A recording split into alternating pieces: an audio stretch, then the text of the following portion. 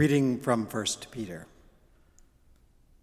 Humble yourselves, therefore, under the mighty hand of God, so that he may exalt you in due time. Cast all your anxiety on him, because he cares for you. Discipline yourselves, keep alert. Like a roaring lion, your adversary, the devil, prowls around, looking for someone to devour. Resist him, steadfast in your faith, for you know that your brothers and sisters in all the world are undergoing the same kinds of suffering. And after you have suffered for a little while, the God of all grace, who has called you to his eternal glory in Christ, will establish himself, restore, support, strengthen, and establish you. Here ends the lesson.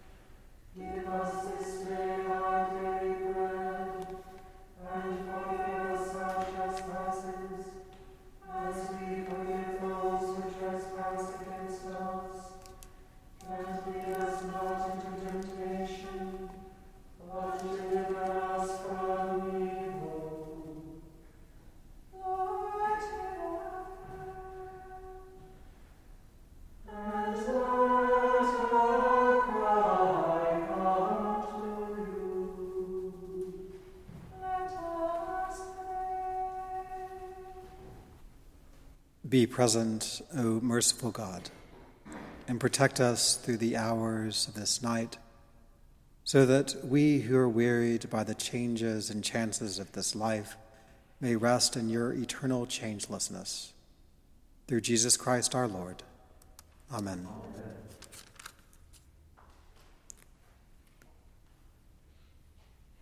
O God, your unfailing providence sustains the world we live in and the life we live. Watch over those both night and day who work while others sleep, and grant that we may never forget that our common life depends upon each other's toil. Through Jesus Christ our Lord. Amen.